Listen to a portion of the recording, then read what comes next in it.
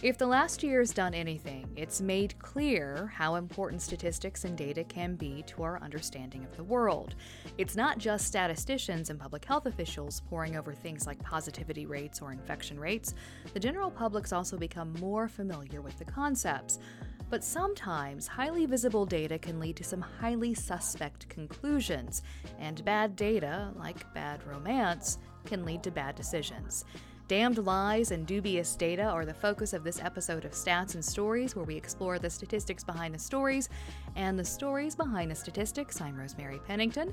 Stats and Stories is a production of Miami University's Departments of Statistics and Media, Journalism, and Film, as well as the American Statistical Association. Joining me are regular panelists John Baylor, Chair of Miami Statistics Department, and Richard Campbell, former Chair of Media, Journalism, and Film. Our guest today is Joel Best. Best is a professor of sociology and criminal justice at the University of Delaware. His writing focuses on understanding how and why we become concerned with particular issues at particular moments in time, and he's written about the ways bad stats creep into public debates. Best is the author of several books on the topic, including Damned Lies and Statistics, Untangling Numbers from the Media, Politicians, and Activists, More Damned Lies and Statistics, How Numbers Confuse Public Issues, and Stat Spotting, a field guide to identifying dubious data. Joel, thank you so much for being here. Oh, thank you. How did damned lies and dubious data become such a big focus of what you do? Well, when I was a freshman, I took a introductory statistics class, which is really about all the statistics I know, to be honest. I'm not a statistician. And we had a discussion section, and the TA said, there's this terrific book called How to Lie with Statistics. And when I'd been a high school debater, we had a stock opening, which was Disraeli said that they're lies, damned lies, and statistics. We certainly don't want to accuse our opponents of lying, but they have given us a lot of statistics, and then you could go from there. And so the title appealed to me, and I went to the library and read it. And, of course, it's this little tiny book, and it's extremely accessible. And it was certainly the most important thing that I read as a freshman. And I continued to think about that book as I see people talking about statistics in the years to come. Have there been other books that have inspired you since? I know your books have inspired me, and we're huge fans of Stat Spotting and A Field Guide to Dubious Data. I mean, I mentioned to you offline that Richard and I used your Stat Spotting book as a framework for thinking about a news and numbers class that we taught many years ago. But I'm just curious about what other references that really resonated for you. Well, I think the one that's most important is Edward Tufte's visual display of quantitative information. And when I read that, I was, of course, much older, I was just bowled over. And and I've read his other books. His books get increasingly strange as you go along. But that first one is really, really compelling. And, I've tried to sell various graduate students on reading it. I don't know that anyone has ever done so because the title is a little off-putting. But I think that's a really good book.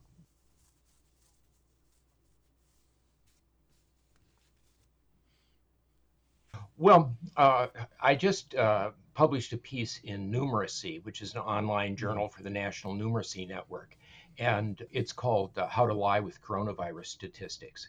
And the point that I try to make here is that one of the things that sociologists know is there's something called Campbell's Law. And the idea is that if you make a statistic important to people in a bureaucracy, they will try to game that statistic to make themselves look as good as possible. And for the Trump administration last year, the coronavirus statistics became extremely important. And we immediately saw them start to game those statistics so that you had the president at the rally in Tulsa saying, I told my people if we'd stop testing, we wouldn't have so many cases of coronavirus. And, another thing that he was talking about was that the death counts were inflated and so on and so forth. And, the point here is not that Republicans use bad statistics. When I talk to conservatives, they tell me liberals use bad statistics. When I talk to liberals, they assure me that bad statistics come from conservatives. My view is that people use bad statistics, but the people that were being judged on the coronavirus statistics were the Trump administration, and the numbers didn't really look good for them, and so they worked very hard to twist them to try and make them look as good as possible. I like how, in some of the work that you do, you talk about trying to untangle, your subtitle was like untangling numbers from media, politicians, and activists. And you give all of these examples that you kind of just give a laugh test that could be applied to them. So things like how many people might attend a rally, or number of birds killed by buildings, flying into buildings, or suicide rates among certain age groups, or other, kind of other things that are often reported as exploding. You say, well, let's, carry that forward and think about what's the logical conclusion of that number if you scale it to the population. Could you give an example or two where you do that exercise of saying what's been a number that's been reported and kind of the focus of stories, and then what that would really mean and why it probably doesn't make sense? Well, one that you just referred to is you had people running around saying there are 1 billion birds killed each year flying into buildings, and right away you think, gee, 1 billion is a lot. I wonder where they got that number. And the official number, the one that had been promoted by a federal agency prior to the billion number, was 3.5 million. Oh, which is quite a bit less. Those are kind of different, aren't they? Yeah, and it turns out that somebody had asked the Fish and Wildlife Commission how many birds die flying into buildings, and they said, I don't know, and they looked at the continental United States, and they said, well, there are about 3.5 million square miles in the continental United States, so figure 1 bird per square mile, 3.5 million birds per year, and that means nothing, okay? I mean, it's a guess. So along comes an ornithologist, and he is convinced that this number is too low. And if I can digress for a minute, he started by taking a national sample of 2 houses, and one of these houses was people in Southern Illinois who lived in my neighborhood when I taught at Southern Illinois University, and this was an elderly couple. And they loved birds. They had built a special house. It was custom designed with the maximum number of windows so they could watch their feathered friends. And they had built a bird habitat. They had bird houses and bird baths and bird feeders and all this kind of stuff. They were a bird magnet. And he wanted them to go out each morning and walk around their house and see how many dead birds there were. And they did it for 2 years, and they found 17 birds. And I don't know what the other house in the national sample was, but you sense that there may be a sampling problem here. I think at some point he realized that probably wasn't the way to calculate this. So what he did was he got some statistic from some government agency about how many buildings there are, and he said, well, figure that between 1 and 10 birds fly into windows. Well, at that point, there were about 97 million buildings. And so he said, so the number's between 97 million and maybe 970 million. And you round that latter figure up and you get 1 billion. And you can find that statistic all over the place. It's in the New York Times, it's on NPR, et cetera, et cetera, et cetera. And it isn't really any better than the statistic of 3.5 million. They're both based upon, some simple guess and extrapolation. Joel, I want to ask, we're recording this episode the day after the inauguration of Joe Biden, and he mentions truth and lies in his inaugural address yesterday. And I was wondering, as a teacher, how you confront this problem we have, not so much bad statistics, but people believing good statistics, the whole problem of fake news. What are your thoughts about that, and how do you talk to students about that? Well, my underlying idea is that statistics are socially constructed. They aren't out there in nature. Somebody has to count something. And it always makes a difference what they choose to count, how they go about counting, what they want to report, et cetera, et cetera, et cetera. So it's not that there are true numbers and false numbers. All numbers are socially constructed, and sometimes people in the natural sciences get confused about this, and they think social construction means bogus or phony or something like that. That's not what it means. It just means that that people are involved in producing the number. The number isn't out there. You have to go and count it. And so what I try to get people to do is think about where the number comes from. And there are certain clues that might lead you to feel that this, particularly deserves some thought. One of the things I'm very suspicious of is big round numbers. Okay, when and God packages our social problems in even millions, so that you'll hear people say there are 1 million cases of elder abuse, there are 2 million missing children, there are 3 million homeless, et cetera, et cetera, et cetera. And it's like a billion birds. Right away, you have the suspicion that that may not be much more than a guess or a ballpark estimate or something like that. The other thing that I have found true in my own life is when I hear a number and I say to myself, "Holy cow! I had no idea it was that bad." Probably that deserves some attention. It just doesn't make sense that there's been this hideous problem out there and you haven't noticed it up until now. So what I'm trying to do is get people to realize not that there are true and false numbers, but that they can inspect how the numbers are produced and make a reasoned judgment about how much confidence they should have in it. You're listening to Stats and Stories, and today we're talking with Joel Best from the University of Delaware. Joel, when you were talking about the bird number, you talked about how this 1 billion figure was, reported by the New York Times and by NPR. What advice would you give to journalists who are reporting on figures like this? Because, I don't know if you know this or not, but journalists are uncomfortable with numbers generally. It's a stereotype. It's a stereotype that is rife in our field. And it becomes an issue that we're trained as generalists, right? So you're running from covering politics to covering environmental stories to covering a cat show, right? And so you're sort of trying to crunch through a lot of information quickly. And obviously, journalists can get sort of wrapped up in some of these issues with the number maybe needing more investigation. How would you suggest a journalist sort of dig into sort of some of these things you've mentioned to make sure that what they're reporting for this broad audience they have access to is as sort of accurate and clear as possible?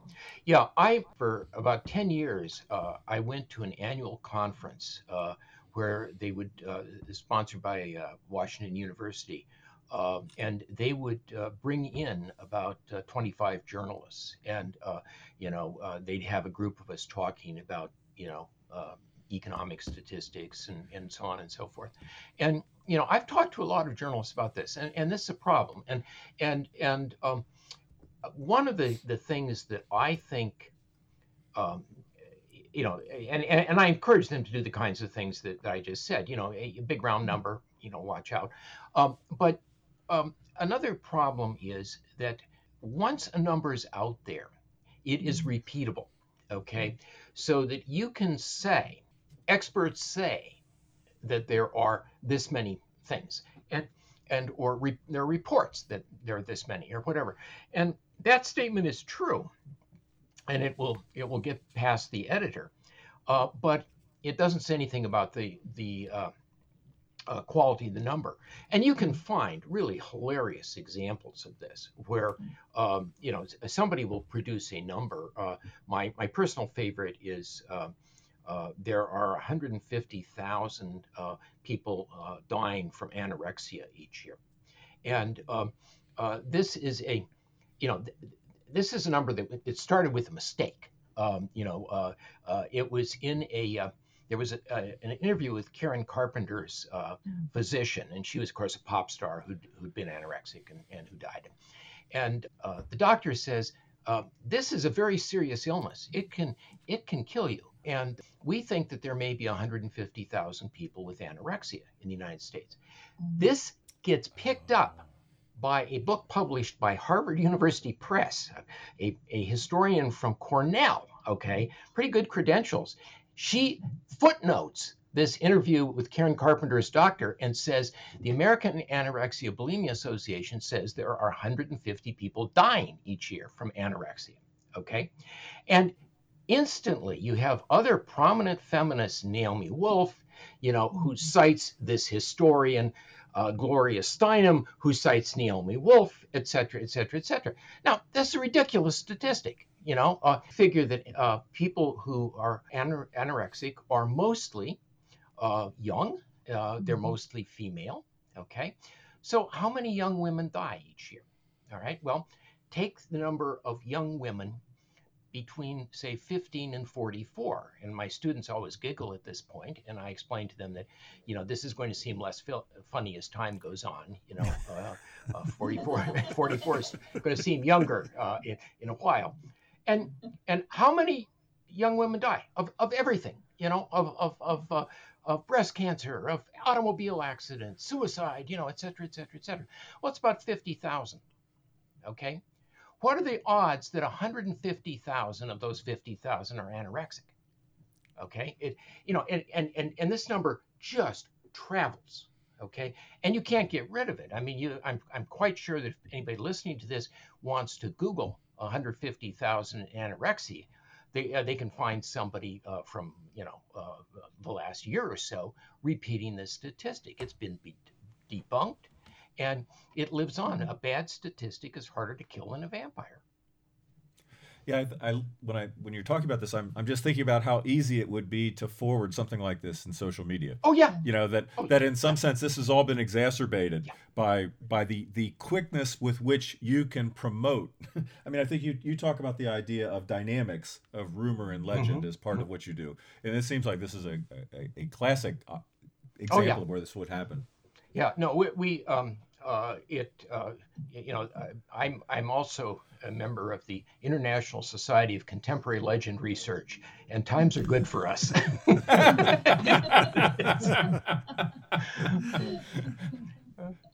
Hey, Joel, you talked before about one of your techniques for improving statistical literacy is explaining how statistics are socially constructed. That reminds me, a book that had a large impact on me when I was a grad student was Berger and Luckman's The Social Construction of Reality. So do you have other techniques that you use to improve statistical literacy or that you would recommend? Because I think that's a good one, explaining to students how, in a way, that's how I talk about journalism, the fact that news isn't something that's out there. Facts aren't just out there. That news stories are social constructions. That's what they are, and that's what.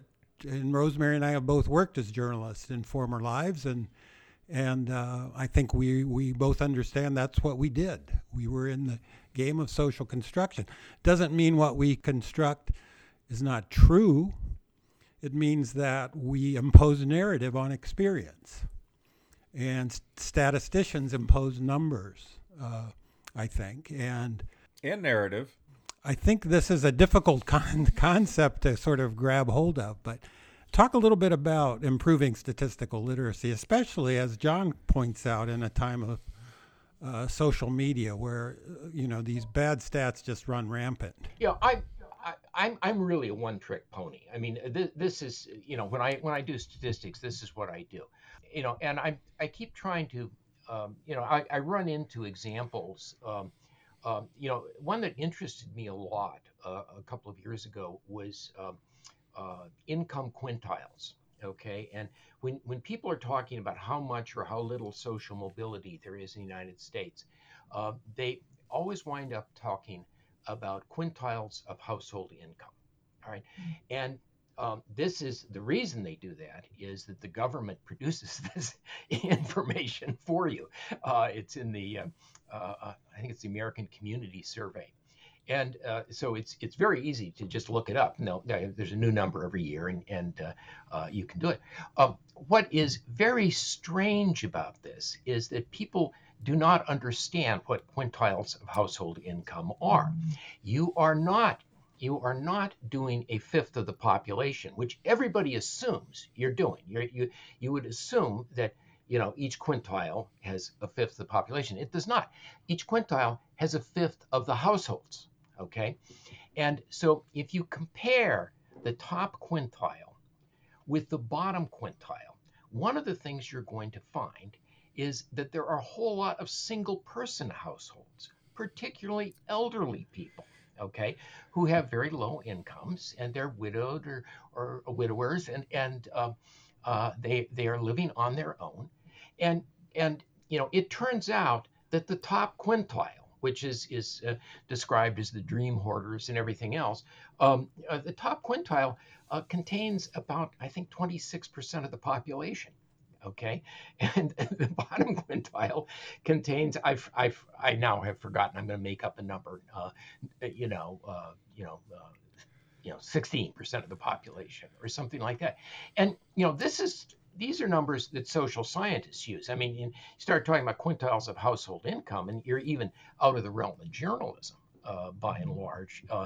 Sociologists are throwing these numbers around, and we're not really thinking about what they mean. We assume that, it's intuitively obvious what they mean. So, again, you have to ask yourself, what is it, that this number is? How did it get produced? How is it being used? And even in social science circles, this is important. There's been such I don't want to say backlash, a growing distrust of data, of science, of sort of facts.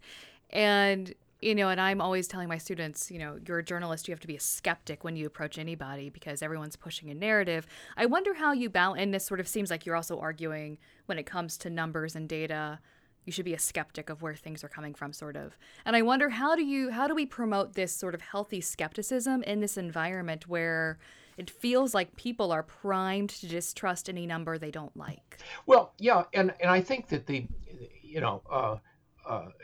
not to beat up on the Trump administration, but you'd think Trump would have been a rich source of bad statistics, but in fact, he didn't use any statistics. He was always talking about a lot. So it isn't, he wasn't really into quantifying things very precisely. But we need statistics, okay? We can't get away from this. We live in a big, complicated society, and we are not going to be able to understand it by just relying on anecdote and our own personal experiences, because each of us is living at some particular place in society, and we're only seeing a small part of the story. So we're going to have to use numbers. We've got to have numbers. Mm-hmm. On the other hand, we can't just take numbers and use them as clubs to beat people with. You need to be able to understand not just who the other guy's numbers are, but you ought to be a little careful about what your numbers are and make sure that you really know what's going on. So this isn't something that has some magical solution. It isn't that you can trust figures from here and not from there or something like that. You've got to think about this stuff, and you need to slow down a little bit. And sometimes that's very difficult. The interesting thing I know is when you talk to reporters, like I've talked to reporters who have they go in this special room that the government has where they're going to release the weekly employment figures or something like that. And this is all, there's a time limit on when you can see the information, and then, you're embargoed from using it for so long, and so on and so forth. These guys are really good at their numbers, okay? They know, they understand the limits of these numbers. But, it's always hard when you're doing something else. And if you're, it's great to have a specialized beat like that where you really understand the figures, but that's a luxury. Almost nobody has that kind of. Well, that's all the time we have for this episode of Stats and Stories. Joel, thank you so much for being here today. Stats and Stories is a partnership between Miami University's Departments of Statistics and Media, Journalism, and Film and the American Statistical Association. You can follow us on Twitter, Apple Podcast, or other places where you can find podcasts. If you'd like to share your thoughts on the program, send your email to statsandstories@miamioh.edu or check us out at statsandstories.net. And be sure to listen for future editions of Stats and Stories, where we discuss the statistics behind the stories and the stories behind the statistics.